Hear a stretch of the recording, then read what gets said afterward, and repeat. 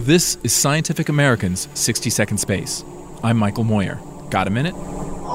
Our Milky Way galaxy is on the heavy side. We have hundreds of billions of stars and an even more massive amount of dark matter. Now, astronomers have found the yin to the Milky Way's yang. With just 1,000 stars, the dwarf galaxy Segue 2 becomes the smallest one known.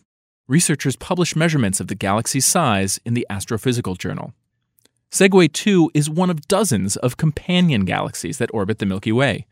Scientists who model how galaxies form expect there to be thousands of small galaxies orbiting nearby, even if most are too faint to see with existing technology.